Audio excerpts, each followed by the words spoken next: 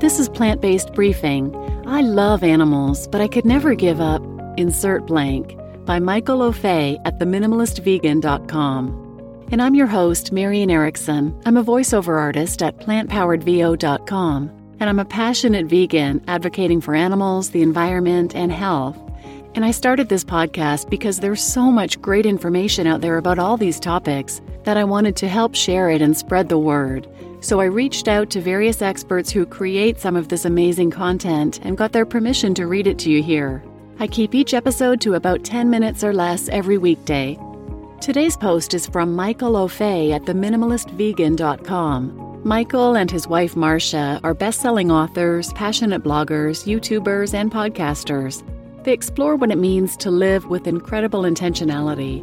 They actually create so much amazing content covering a range of topics, including minimalism, veganism, and they have delicious recipes, zero-waste living, productivity, consumerism, and travel, amongst other things.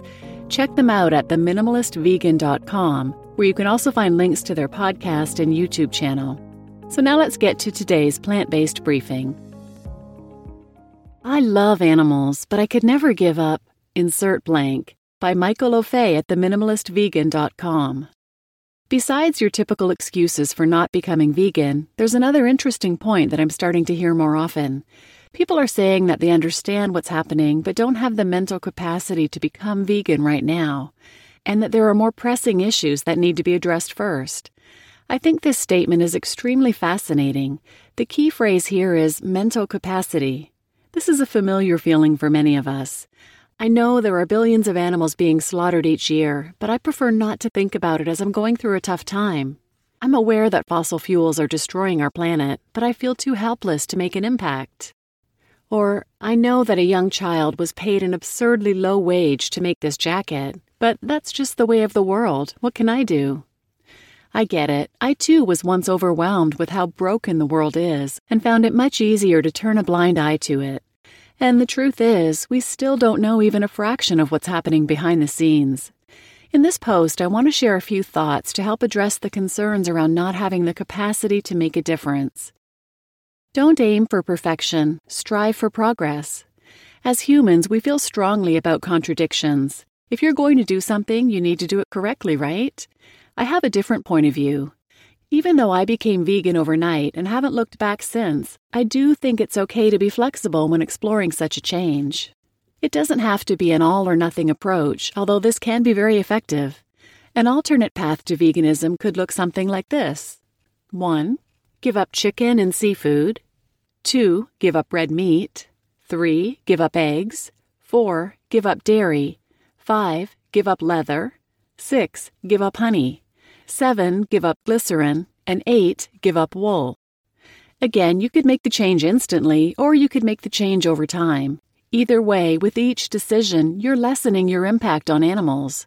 According to PETA, you can save 8+ animals a month or 100+ animals a year by not eating them. If you're interested, we have a more in-depth article about how many animals a vegetarian saves each year.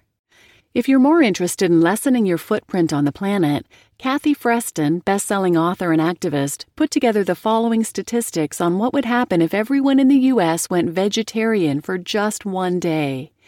The U.S. would save 100 billion gallons of water, enough to supply all the homes in New England for almost 4 months.